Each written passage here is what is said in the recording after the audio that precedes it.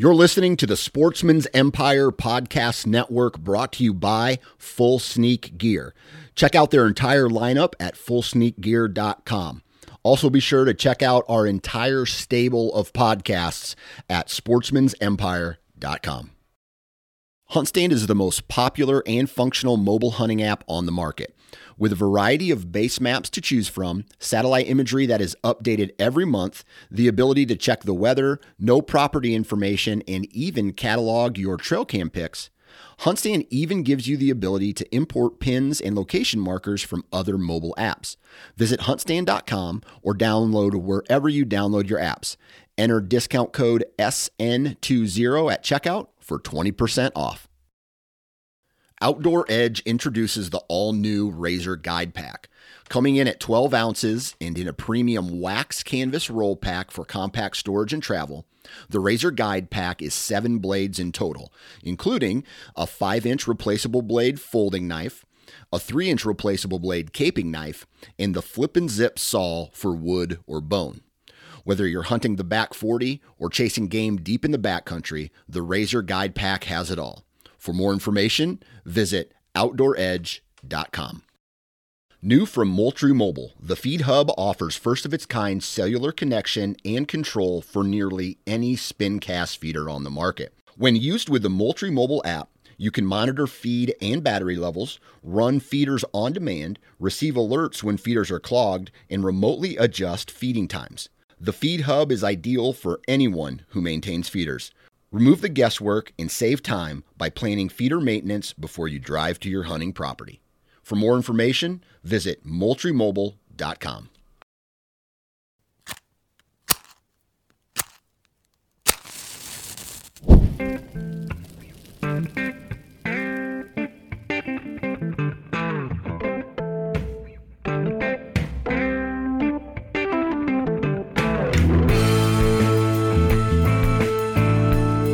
Welcome to the Huntivore Podcast, powered by Sportsman's Empire, where we celebrate the hunting and fishing lifestyle through the utilization and consumption of our wild game. No egos. Fork in hand, beer in the other. No status. A piece of red meat on a hot grill and turn it into a burnt offering. Just catch it, cut it, cook it. This is episode 117, Emperor's Table Series, Marcus Ewing. On this episode of Huntivore, Nick launches a new ongoing series, The Emperor's Table, a pseudo-ideal event where creators of the Sportsman's Empire are invited to share their go-to shareable wild game meals. First entry on the menu is given to us by Marcus Ewing, host of The Average Conservationist and Michigan Wild Podcast. Conversation revolves around average moments in the field, taking advantage of the outdoors in the winter, and Marcus lays out his rendition of a classic party pleaser and angler's go-to that will for sure go over well. Pull up a seat to the Emperor's Table on this episode of Huntivore. When in the field, accuracy and precision count. That's why we switch our slug guns to rifle barrels, tune our arrows, and use a fish finder on the water. But why should our drive for control end there? The Tappecue line of meat probes gives an instantaneous look at the temperatures of our prized meals, both internal and in the cooking chamber. Tappecue uses sturdy hardware made and assembled here in the U.S., along with their user-friendly, sophisticated software that connects to your smart device. Whether it's a traditional corded probe or the new cordless air probes that give you a wealth of freedom where wires would just get in the way. Adding a Tappecue meat probe can significantly help in getting to that medium rare on venison or waterfowl, ensuring your upland bird stays moist, or even charting your long cooks on a smoker. Visit Tappecue.com or find the link in the show notes and use the code HUNT10, all uppercase, at checkout to save 10%. Adding a probe to your kit can make you one tap away from your queue. Dry-aged steaks used to be a steakhouse-only indulgence, and old-world charcuterie was pricey due to being imported or created at a small batch-specific scale. Thanks to UmiDry, their synthetic dry aging bags and casings allow you to create these meat-crafting treats in your own kitchen. Working in tandem with your fridge, the UmiDry bag material allows moisture and air to pass through, making it possible to dry-age large cuts of steaks or roasts. paired with their curing and seasoning kits, along with safe and easy-to-follow instructions, salamis and dry sausage are well within your grasp. Use the link in the show notes and sign up for the newsletter to receive 10% off your order. Umai Dry, helping us elevate our wild game from the home kitchen.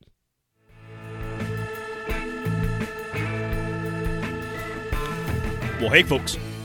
Beautiful evening here in Michigan. Again, a strange evening. We're sitting here in the 50s. Now, it was nice to see the sun, but, man, I still think I'm ready for the snow. I'm ready to get those temperatures down. We got to get ice on those lakes and channels because, man, I want to get me on some hard water. Like mentioned in the previous episode, it has been really nice for small game, though. It's been easy walking in the woods because you haven't had to worry about deep snow and bunnies digging under the brush. You can absolutely look into where they're hiding. But that's neither here nor there. Folks, tonight we're joined with a fellow Sportsman's Empire podcaster. In fact, he's a duo caster. He's so talented. He's got two of them. We got the Average Conservationist host, which is also the host of the Michigan Wild podcast. I'm here with Marcus Ewing. Marcus, thank you so much for taking some time out of your week to come chat a little bit. How's your week been outside? Have you gotten a chance to do anything? Well, first off, Nick, thanks for having me on, man. I appreciate it. Yeah, I've been a fan of just everything that you represent, like with Huntavore and the goal to really like educate people out there on, wild game cooking and stuff like that. So no, I'm super stoked to be on the podcast, man. And I guess to answer your question, it's been kind of a funny week. I've been like so busy that as nice as it was today, I didn't even get a chance to get outside. Like, I think like walked to the end of the driveway a few times, went out on the front porch, went into the backyard to yell at the dogs. And that was about it. Yeah, unfortunately, no time to get outside yet this week, even though I've got Christmas lights staring me in the face that need to come down outside every time I drive past the house. One of these days, I'll probably wait till it's, that cold weather, that snow that you're talking about, and then I'll really be forced to get out there and have to do it. Oh, man. The whole Christmas light thing. Hey, Marcus, here's the tip. Here's how you get Christmas lights off without a lot of hassle. Is you never put them up in the first place. I dug my heels in this year. I wasn't going up there, and I won.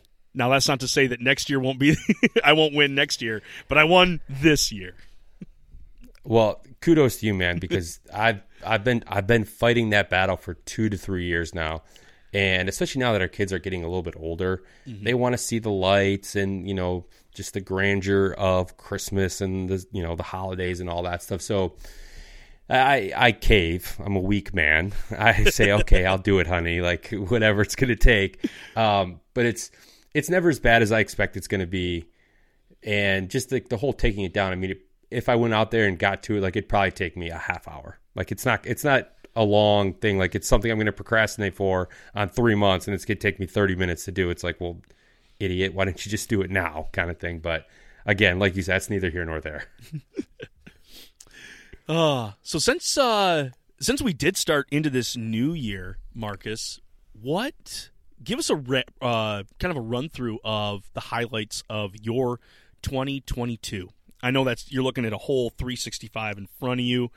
How did your out of state hunts go, if you did any of those, and what was your deer season like this year? Man, this is going to be a short story. It's going to be real quick. I hope you got some more questions for me. It was an interesting year. It was I can't even say it was full of ups and downs. Like it was just full of a lot of downs. Probably isn't even the right word. Just a lack of opportunities. And I say that because so I started a new job in late October, which is, for anyone listening, you're like, why would you start a job in October? And not even like early October. Like October 25th was my first day on this new job. So, I don't have any vacation time or anything like that. Or no, what vacation time I did have was already earmarked for a trip that my wife and I were taking. So I got out opening weekend of archery season and encountered still a bachelor group early in the season.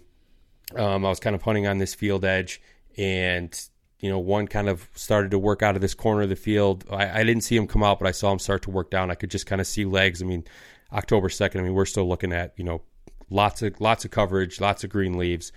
So I'm kind of, doing, the doe thing in the stand, trying to get a good look at stuff, because all I'm seeing is legs.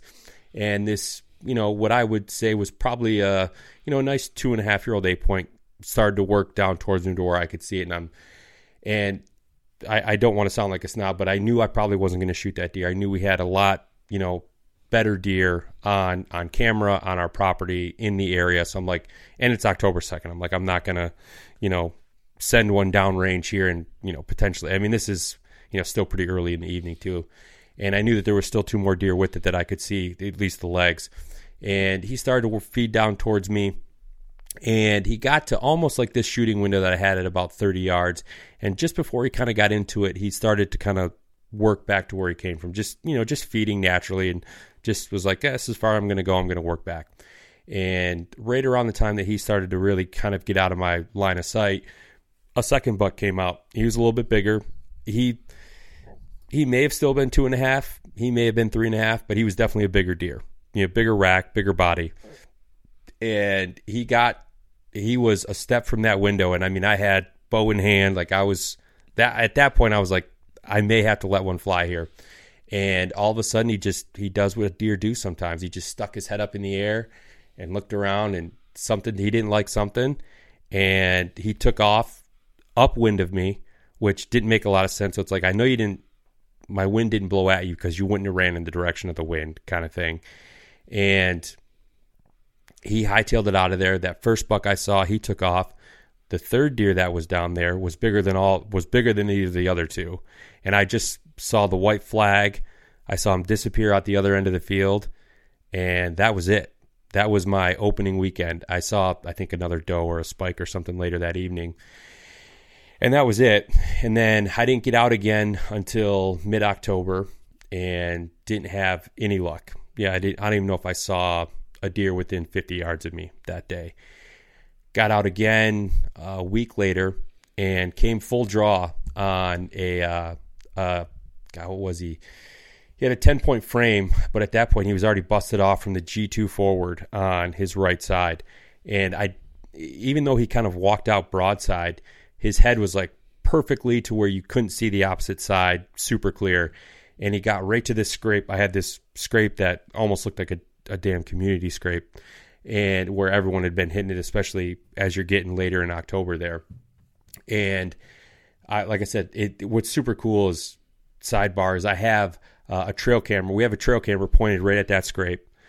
You can see me when we went back and looked at it. You can see me in the stand up behind it at full draw with him just standing there right on the scrape. No which way. Is you have to really kind of zoom in behind me because I'm probably 50 yards from the camera, but since it took the picture of the deer at like 20 yards from where the camera was, if that, it's a really good shot of the deer. And you can, if you pinch and zoom in or whatever, you can see me up in the stand there.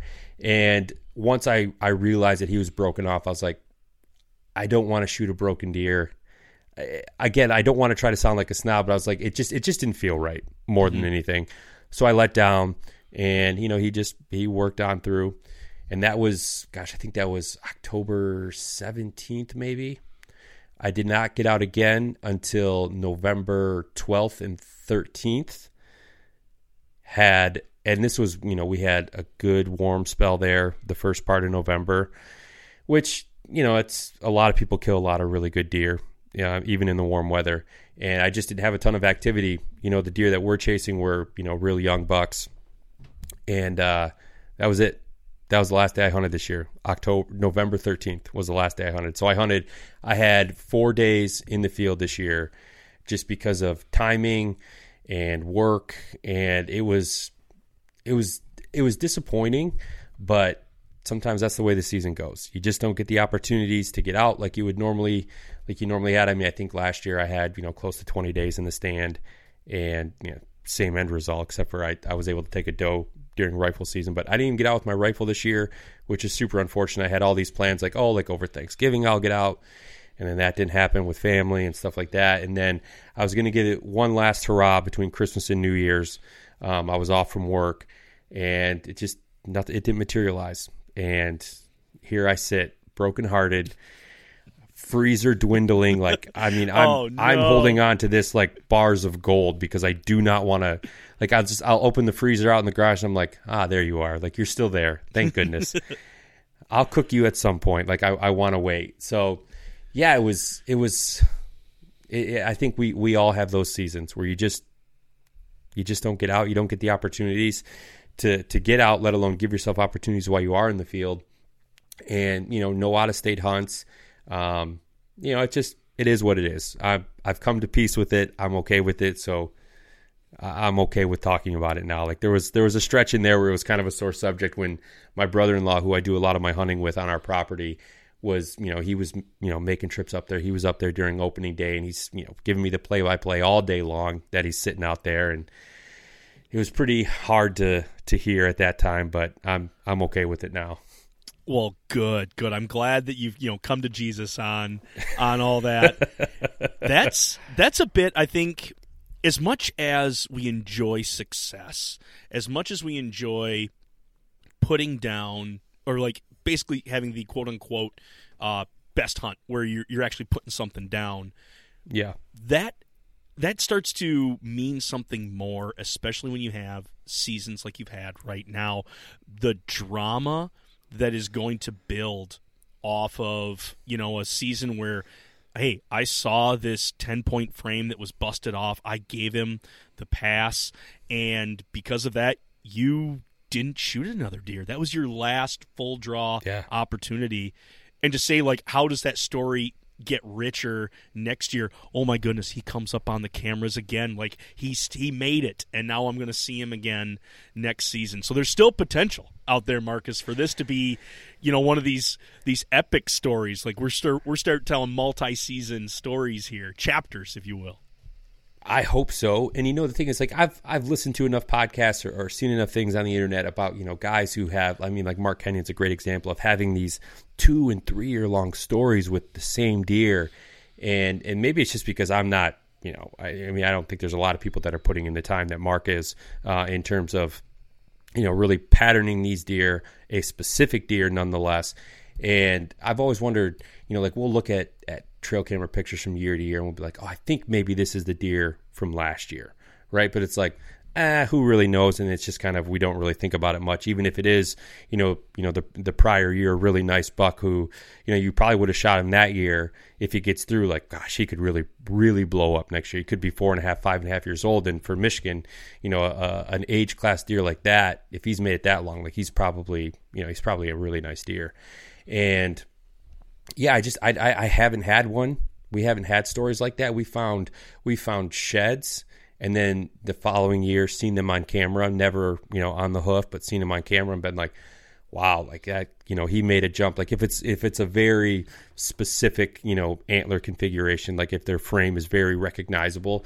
But no, it would be nice to kind of have that a second, chapter 2 to this story, because he wasn't a huge deer either, but he had he had some good genes with him. I think he just ran across someone a little bit tougher that day. That's why he got broken off. I tell you what, to have a 10-point frame where you have 5 on one side and then the other one to just be snapped off, like what a battle that must have been. I mean, you've picked up a buck before and you've felt the antlers, like they're not budging. They're not going anywhere. The force that you need to twist that solid bone is, and of course it doesn't break, at the pedicle where you would think it would want to break. No, it breaks right in the middle. Like what a crazy scenario I bet that is.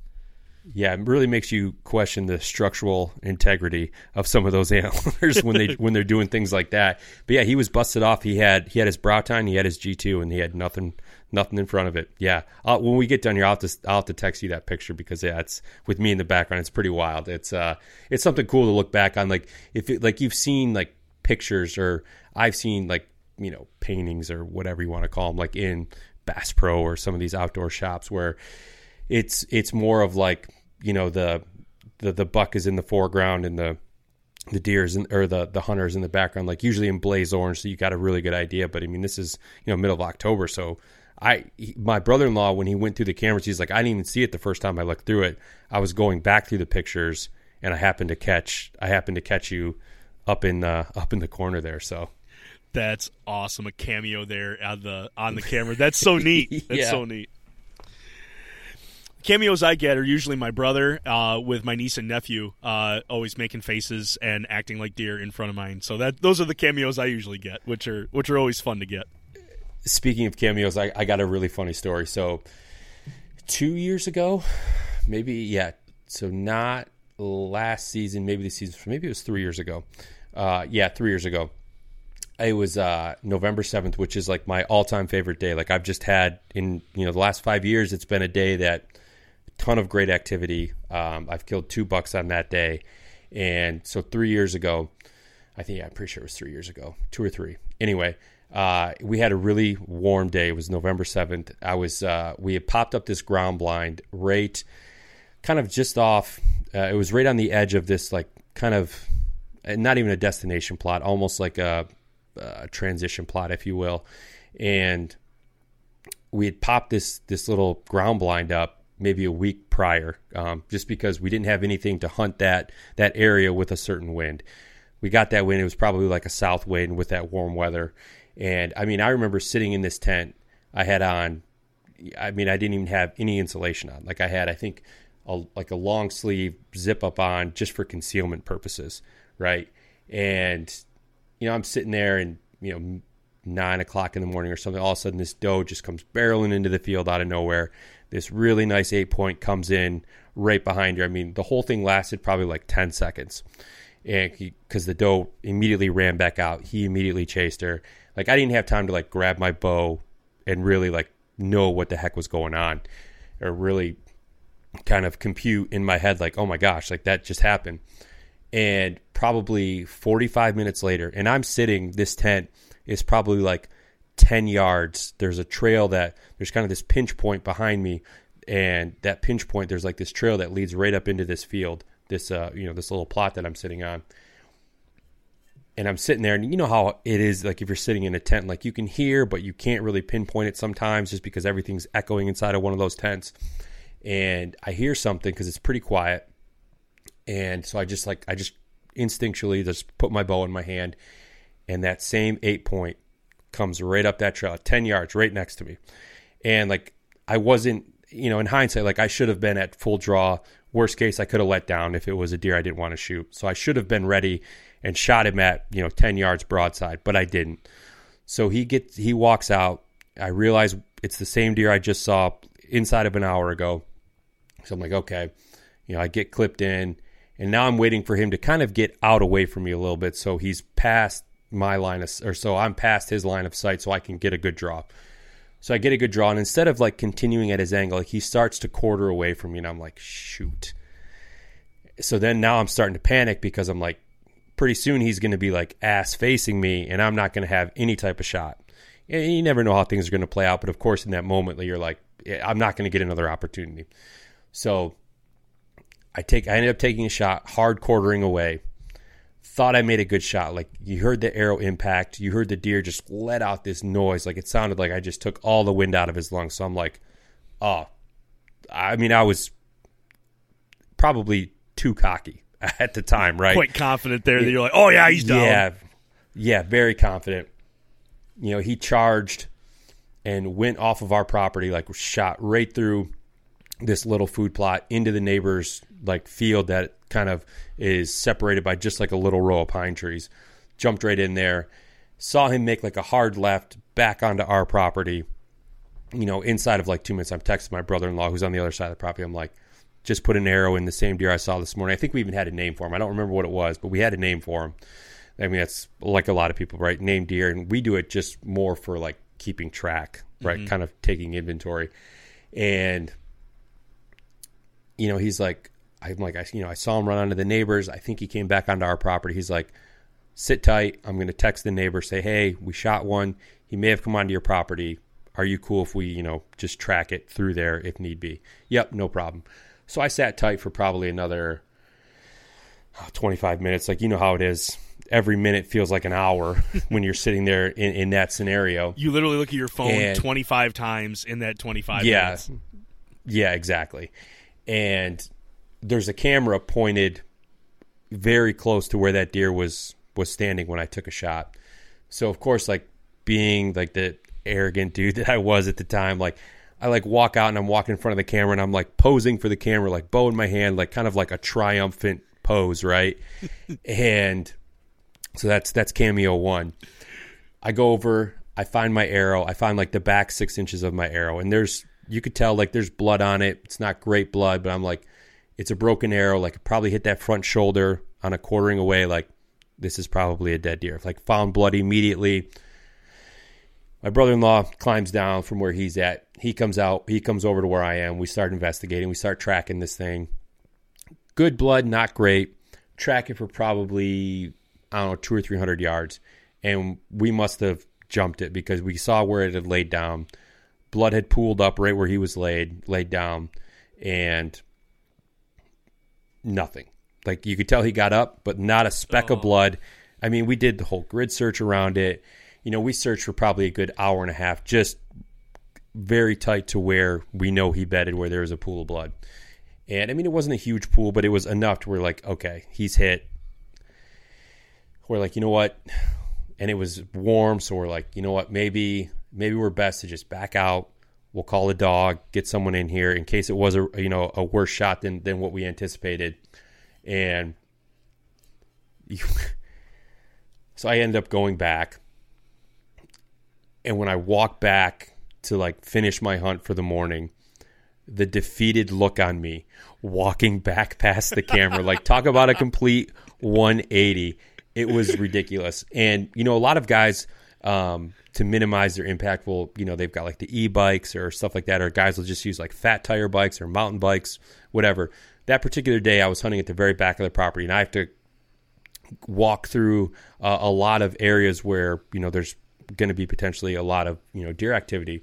So I'm like, all right, I brought my mountain bike with me, rode the bike all the way out there, and it's a mountain bike, but it's not, you know, it's not one of these super high-end mountain bikes. I was gonna say, there ain't nothing wrong with a Schwinn. Didn't know I blew a tire until I got back on it to go back to the truck after the morning hunt, after everything has transpired. So there's the one right in the field of me just looking completely dejected, completely crushed that we haven't found this deer yet. And then later on in the property, there's a picture of me just pushing my bike with my bow in one hand and like ghost riding my bike with the other hand because my back tire is flat. Like it was the ultimate, like humbling. It was so humbling how I was so sure that I had killed this deer. We didn't find the deer. I blew a tire. Like everything is kind of caught on camera at different stages. So it's like we had a really good laugh about that after the fact. To kind of wrap the story up, we did end up finding the deer. The dog came in. I think I just made, you know, a worse shot than I thought. And yeah, never recovered him. You know, the guy who came out tracking that night was like, you know, if that deer was dead, you know, the dog would have found it. And, you know, he searched all through where we thought he might be. And yeah, never came up with anything. So that was, that was a long way of saying I've made some good cameos on trail cameras before. Michigan legend, average conservationist, average hunter, ladies and gentlemen, Marcus Ewing. Thank you. Thank you for that. Keyword average. Yeah.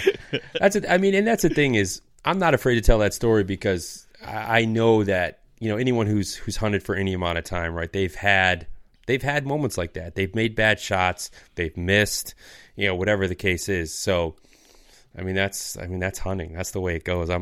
If people want to comment and say like, oh, like what the hell are you doing? It's like, hey, I thought I made a good shot. I didn't. Buck fever got me because I clearly just jerked the shot, and yep, here we are.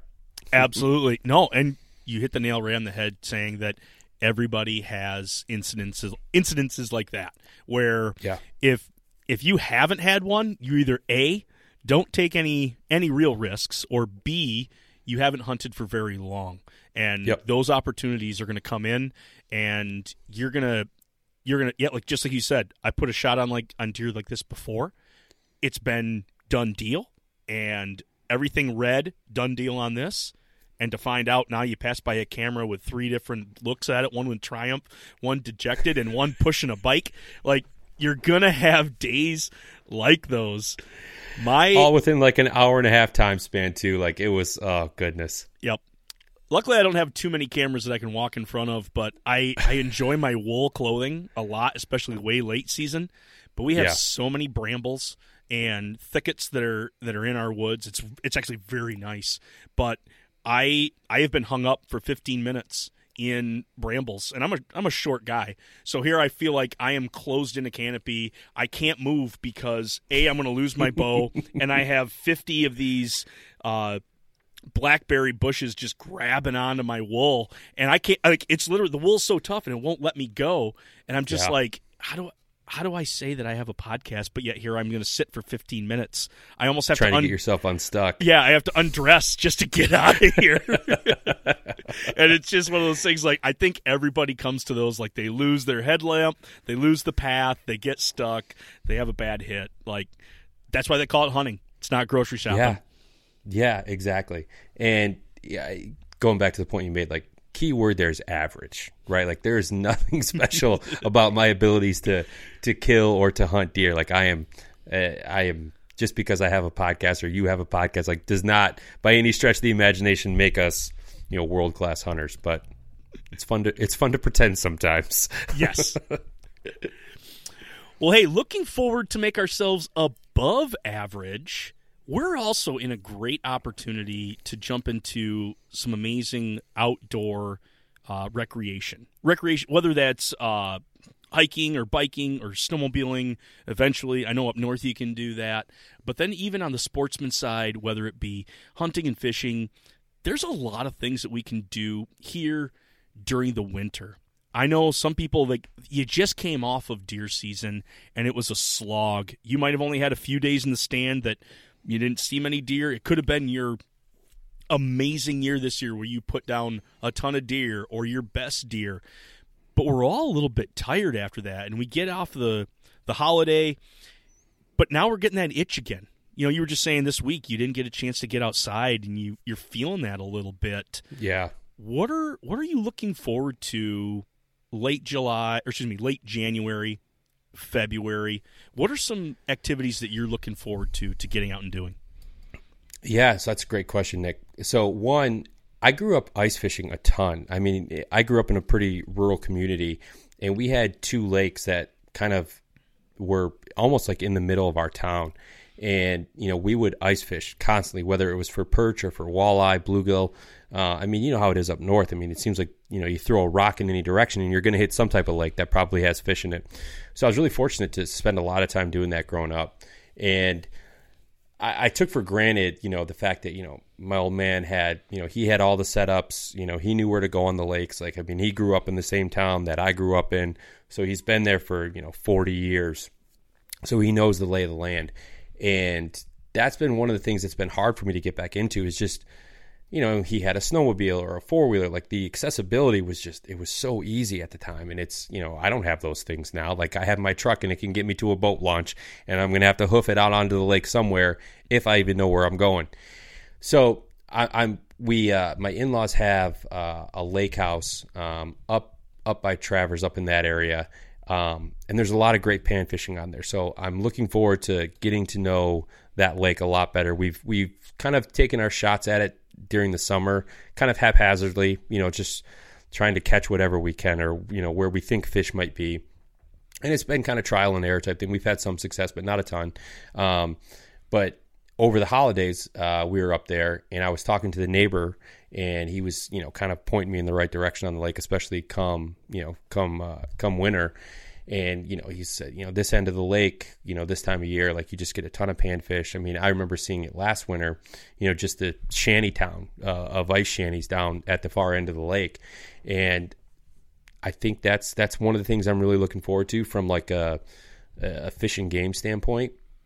For other recreational activities, I'm a big skier. I grew up downhill skiing. It's something that we try to, get out west, and, my wife and I and some friends at least once a winter. So that's something that I always look forward to. It's kind of nostalgic for me, like growing up, I've been doing that as long as I've been hunting, if not longer. So that's one of the things that I really enjoy doing. And again, now that the kids are getting a little bit older, we're trying to get them involved into it, which is a whole other ball of wax. Like, you want to talk about testing your patience, like take a 6-year-old skiing who's never skied before. Like, oh my goodness. So, but you made a good point there with the endless opportunities that Michigan has, especially, once winter time, once winter comes, where, if you're running trap lines, if you want a small game hunt, depending on the season, and then ice fishing. I mean, it's the barrier to entry, I think, for ice fishing is not as high as even I think I tell myself it is sometimes, right? I think if you can go out and you get yourself kind of a do-it-all, ice fishing rod, it's like anything else. You just need to ask the right people, or explore, trial and error, and just go out and have fun with it. Like, that's how so many of us learn whatever it is, whether it's, deer hunting or, bird hunting or, foraging. Like, you learn by your mistakes that you make. And as I've gotten older, that's something that I've certainly appreciated a lot more, is figuring these things out for myself. Because as I mentioned, like, growing up, when you have someone who's saying, sit here, jig this, tie this teardrop on, whatever it is, like, you have someone who's telling you what to do. So that success comes really easy and you don't have to think about it. But when you get to that transitional point in your life where you got to start doing this stuff on your own, that's when I think you take a lot more pride in what you're doing, and the successes, no matter how small, like, feel a lot bigger in the end, because, you're like, darn it, I did that on my own. Like, I figured it out. Like, there is hope kind of for me here yet. Good. I'm glad that even as an avid ice fishing guru that you are, that there's the learning curve that you got to do. I did. I got a couple jigging poles. We got tip ups. I love my tip ups. I bought the pink ones because I knew nobody's going to steal them, because nobody wants to have pink ones in their bucket. Yeah, everyone wants orange. Yeah. So I took the pink ones, and I used the deer pop-up line. We went out for that. Propane heater. And I can take the boys out, and I can put holes in the ice. And here we are jigging. We have no idea where the bottom is. We have no idea if there's fish below us or how deep our jig is yet. We have a friend who has the Vexlar. It's a video game that I don't understand. I still need to spend some time with that. But we just have a great time out there. Yeah, they're just bobbing the ice. My middle boy, he will make sure that every hole is clean. We will lose the dipper without a doubt. I have one always spare in the truck, but every hole will be absolutely pristine. There will not be a speck of snow or a speck of ice in anybody's hole, because that's his thing. He keeps everything clean and open. And the snackle box. I love that term you just bring. That is a good term. You bring the meat and cheese. You have a big craft of beer with you, and that's one way that I have found information, is walking up with jerky in hand, snack stick first, talking with a guy. He's more willing to tell you about, hey, there's a drop off right there. If you move over 20 feet, things are going to go a lot better for you today. And it's all leading forward with what I am bringing to the table, and that is something edible. You make a really good point there, and I think, I don't know if it's just like the ice fishing culture, but yeah, people are a lot more receptive to being approached, when you're out ice fishing, even if, you're not coming over to maybe glean a piece of advice or something like that. Like, if you just walk over to, chew the fat with them, so to speak, like, just, hey man, how's your day going? Beautiful day out. See, you got the kids out. Mine are in the shanty. Just that small talk, right, amongst people. Maybe it's just because you're not on a boat, you're a lot more approachable, when you're on foot, when you can actually stand, a couple feet away from someone and talk. But yeah, when people are out ice fishing, they're a lot more willing to divulge some of that information that, if you motor up to someone who's, running running planer boards, or, they're vertical jigging, or they're just casting with their kid or something like that. Like, if someone pulls up to a boat next to me, I'm gonna be like, what the heck are you doing here? Right. Like, we're trying to fish here, you're muddying up the waters here. You're getting my kid all tangled up in your prop or whatever it is. But yeah, with ice fishing, people, I think they're in it more for I don't know if camaraderie is the right word, but they're just in it more to have a good time. And it's one of those things that it is a lot easier to take your kids out ice fishing, right? Like, if they get bored, like, let them run around on the ice. Like, they're not going anywhere. You know what I mean? And that's, I think a lot of that kind of ties into, that culture where it's just, people are a lot more, willing to kind of participate with other anglers on the ice. And it's a lot easier to drink a beer when you don't have to drive the boat either, right? Like you just said, like having that crafted beer, like it's going to keep you warm. And I mean, ice fishing sometimes it feels like it's almost like this lost sport, lost tradition amongst people, but it's a great way to spend a Saturday or a Sunday, that's for sure. And the hooting and hollering that happens, somebody pulls a big pike out, they let out a war whoop, and I tell you, all the kids will run from the whole lake. They're going to run to that hole, and I tell you, that guy's going to beam. He's going to hold that fish, and all those kids are going to look at it. Oh, yeah. Mine went pride. Yes. Mine went probably 75 yards to go check out a hole that a guy was hooting and hollering. He had one in. And that dude, I mean, he captured their attention. He was showing that fish off. The fish stories, I could hear them from way over there. And it was just so fun to see how excited he got being able to get that fish and just have people to tell about it. People saw him pull up. It was just witness almost. Yeah, like and that's another thing too is, if you're out on a boat and you pull in a big walleye or big pike, it's almost like hush hush, right? Like, you don't want people to know. You don't want people to start tail piping you, following your line if you're trolling or something like that. If it's ice fishing, it's like, gather around, kids, I've got a story for you, kind of thing, and that that just, it kind of all ties in together. Like, that's one of the beautiful things about ice fishing is everyone wants to be a part of it. Yes, they do. Well, Marcus, I'm going to use my technology here. We're going to try something out.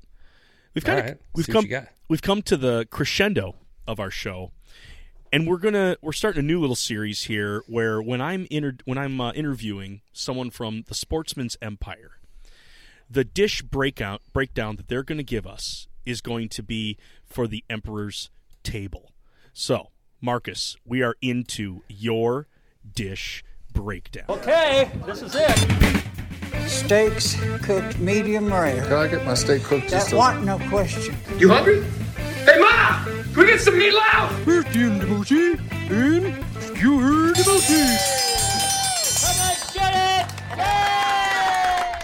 All right. It's not going to be flashy. I'm going to kind of use a really poor pun or lead in here, but I'm going to set the table by telling you this, is that I love wild game. We talked about this when you came on my podcast. Like, I'm not super creative with the way I cook, especially with wild game. Like, I'm very, very traditional. I'm very basic. Like, that's just, and I think that probably, like, I certainly love to try people who have that ability to come up with like a really creative dish and, really highlight, like whether it's venison or duck or something like really highlight, the flavors that are in that wild game. I just don't have that culinary ability. Like, give me some salt, some pepper, some garlic, a grill of any sort, I'll make it work, right? Like, I can give you a good dish. But one, and I actually just had it this weekend, and this is why this is top of mind, is fried walleye. And it's so basic, man. I totally get that. Like, but the way I've been shown to cook it or taught to cook it, like, it comes out perfect every time. And I'm going to let the listeners in on a little secret here. And maybe it's not even a secret because maybe a lot of people do it this way. You take an entire box of like Drake's, like seasoning or whatever it is, you take preferably some type of citrusy type beer. Like, if you're doing it in the summer, take like a summer shandy, like a summer ale, something like that, whole beer, mix it in so it's got a really good consistency, like thinner than, a little bit thinner than maybe like the consistency of like pancake batter, something like that. Get a cast iron skillet. If you've got, the bigger the better. Bunch of vegetable oil or whatever type of oil you want to use. Get that thing, not ripping, but 350 to 375, somewhere in that range. Drop a little bit of batter in there, give it a little test run, make sure it's not going to burn right up. And then 4 or 5 pieces, you take a, 18-inch, fillet from like an 18-inch walleye, cut it into, 2 to 3 inch pieces, if that. 4 or 5, maybe 6 in the pan. You don't want that oil to cool off too much when you start dropping everything in. You want to try to keep that temperature consistent. And then let it run for, 4 or 5 minutes aside. Just gently flip it over, give it another 4 or 5 minutes, pull it out. It's like, I don't even have to like set the table. Like, I'll just eat it right out of the plate that it goes onto when it comes out of the pan. And I know it's a good meal for the simple fact that my kids will eat it. My nephews ate it this weekend, and they're ranging from anywhere from 3 to 6 years old, and they were just hammer timing this fish. So that's how I know that it's probably a good meal. It's going to be a fan favorite.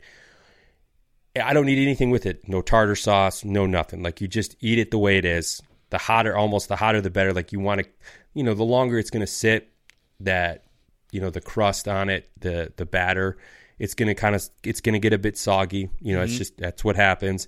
So you got to get it when it's pretty warm. You got to get that nice crunch. The texture is a big part of that, because you're getting that nice bite on the outside, the soft fish on the inside. And it's a meal that, like, when people tell me like, oh, like we use like, we'll like crush up Ritz crackers or something like that, I'm like, I don't want to hear it. No, like, you're a wet batter guy. Go with the Drakes. Yeah, go with the Drakes. I'm a wet batter guy. And I've had walleye, and it's got to be walleye specifically. I don't know why it is. For me, that the flavor of that fish just really shines kind of in that setting. That's what I'm bringing to the pot. Like, that's what I'm coming with. It's going to be gone. I know that. Like, it's going to get eaten up, because it's easy. I mean, you can put away 4 or 5 pieces and not even bat an eye, right? Like, it's 2 bites, it's easy. Gone. Yeah, easy. So yeah, that's what it is. Now, to take that one step further, if I wasn't just bringing, like, if that was going to be the main course, right? Like, if walleye, a fish fry, like something like that was going to be my main course, I may throw a wrinkle in this, and it feels almost sacrilegious to say this. I want to make them into tacos. But, you've got to have the good slaw. Like, you got to have, a nice, like, crema on it of some sort, like something homemade that you concoct up yourself that you don't even know what the heck's in it. You just start adding stuff, give it the finger taste. Nope, needs more of this, whatever this is. Get that going. You'll never be able to duplicate it. Like, it's a one-time thing.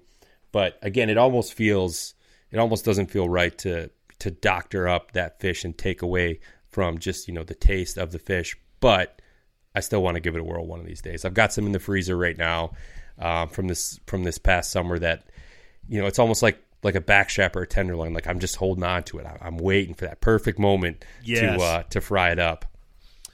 When you're cutting them into your 2-inch pieces, your couple bite, 2-3 bite pieces. I've heard this from guys that are using real thick sides of a walleye, that if you just cut it and you're using the full fillet, you can really get it. It gets mushy very quickly, or you may not be able to get a chance to get to the inside of that. I've heard guys go at a bias. Like, when they cut it at a 45 degrees when they get towards the thinner or to the thicker part of the fish, because what that's going to do is it's increasing the surface area. So you're getting more of the batter on there. You're going to get a quicker fry, and you have less of those deep pockets that are going to end up leaching out that moisture, or they're going to be not done to what you're going to. So when they've got their fillet, they're actually coming at it at a 45. They're still getting their 2-inch piece, but now they've got those thinner ends that'll really crispen up. So you got that real hard crunch before you get to the flaky in the middle. Yeah, and that's a really good point. Because, what you just said, like, if you let any of that moisture in, if you don't have good coverage from your batter, I mean, as soon as I, like, take them out of the batter, put them into the pan, the next batch goes right into that batter. Like, they're marinating. They're soaking in there, right? Like, when I pull those things out with a fork or, a pair of tongs or whatever I'm using, like, I don't let a whole lot drip off. Like, I would rather it be thick. And, yeah, I don't think you could do that with like a full fillet, or even if you halved the fillet, right? I think that's just, it's too big. It's going to take too long to cook. You're not going to get that consistency from bite to bite that you see, in the smaller pieces. And that yeah, cutting it at that 45. I mean, that makes complete sense based on, you know, kind of my experience doing it. I'd like to say I have a lot of experience, but all my fillets are the bluegills or the crappies that there's no need for cutting at 45. The whole thing just goes on in. So I still have yet to play with these big old walleye. I see them, but I never get a chance to play with them. Yeah, and you know, I've been, as I mentioned like early on, like I've been super stingy with what wild game I have left in the freezer. And the neighborhood that I live in, there's one other guy who hunts in my neighborhood. So him and I have become pretty tight. I mean, this guy he went out to Wyoming this year, had an absolute dream season. He killed an antelope, a monster muley, and a turkey. Like he went on this, you know, guided hunt or whatever, but he punched all 3 tags that he had. And I mean, the mule deer he had was just an absolute stud. But that being said, so him and I will talk about, you know, eating wild game and stuff like that all the time. And a lot of our neighbors who, you know, we're friends with have never hunted, you know, maybe they've tried venison in passing over the years, right? So they've never probably had it prepared very well. What I want to do, I want to kind of get the neighborhood together and get with my, you know, the other neighbor that hunts and do like this big wild game meal. Like I want to cook up walleye, cook up venison. I've got some elk that a relative gave to me. He went on an elk hunt last year, so he didn't give me a ton, but enough to where, you know, you can do it upright and get people to try it. And that's kind of what my goal is. I don't know if I want to do it this winter or wait till the spring where we can kind of be outside and enjoy the outdoors and, you know, stand by the grill and have, you know, multiple beers in the process. Oh, that's a great way to bring a neighborhood together, especially if you're going to host like that. Oh, man. We're going to have to touch back, and we're going to have to figure out how the average conservationist did his neighborhood cookout.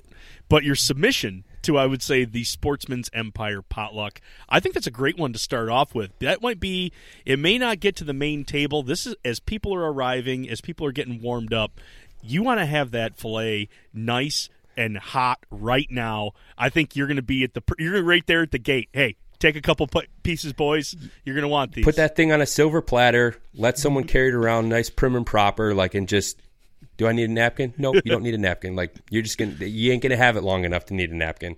And that's, you know, that's the thing too. Like this past weekend when I was cooking it up, I was, you know, it was me and my kids and my mom and my sister and her kids. And, you know, I was out in the garage and we did it a little bit different. Normally I'll, you know, do it on, you know, like a, you know, just do it on the stovetop or anything like that. But she has one of those big Blackstones. So she just got that thing ripping, put the cast iron right on top of that. And it actually worked really well.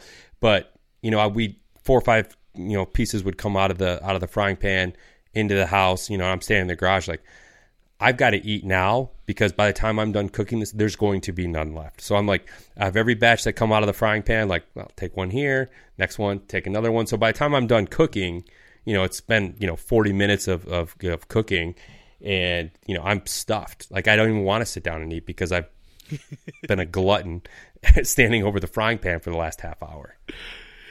Oh, such the way of the fish fry. Yep. Half of it doesn't even get to the rest of the people because the cook gets his first dibs. Yeah, exactly. Have you talked about at all what you would bring? Or are you saving that for like to tie everything together? Because I know you're going to come with something really good. Just like my euchre hand, I'm holding this real tight and I won't reveal until the end. Now I'm probably going to be second to last. The Emperor himself, Dan the Nine Fingers Johnson, I think is going to get he's going to get the final episode of the series, and we'll mash them together somehow. But anyway, I'm holding my cards pretty close. and I appreciate that because knowing, you know, what little bit we know each other, Nick, like I know that wheel is constantly turning. Like you'll come up with it, like you'll probably be laying in bed at night and be like, oh God, like, oh, this would be a great meal. A week later, you're like, that's trash. I would never make that. This is what I'm making, right? Like, I can only imagine how many times like you're going through that before you finally like land on something. My dogs eat well, Marcus. My dogs eat well. We have a lot of miscues. No, that's all right. That's how you learn. That's how you perfect things. Well, Marcus, we're running super short on time here. Where can my folks from Huntivore, can they jump over to your 2 podcasts, and where can we follow along with you on social media? Yeah, no, absolutely. Average Conservationist is just that. It's the Average Conservationist on Instagram. Facebook page is the same thing. Obviously, you can find that podcast on Sportsman's Empire along with the Huntivore.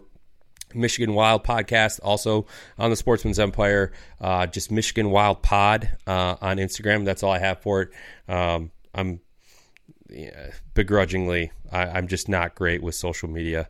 I just never find time for it, or I come up with a good idea and I've kind of, it's 9 o'clock at night and I'm going to put something out and 8 people are going to see it, right? But yeah, that's where you can follow along. The Michigan one has been great, being able to talk to people, like yourself, Nick, here in Michigan, because Michigan is such a overlooked, underutilized place when it comes to the outdoors, and being able to talk to people who experience it in so many different ways, whether it's bird hunting in the UP, it's fishing on the big water here in Michigan, whether it's hunting the big woods, whatever it is. I mean, there's so many great outdoorsmen and outdoorswomen in Michigan here that I feel like even if I did it for 10 years, I wouldn't be doing the state justice. Well, thank you so much, Marcus, for jumping on. I'm going to let these folks on out. Folks, I hope you enjoyed our conversation. We're talking about some of those underutilized things here in January and February as we get excited for maybe getting onto the ice, something a little less intense than what deer season was. But even if you're on that ice, if you're cutting a hole into it, or if you're trying to get into your snackle box, make sure the knife that you're using is always sharp.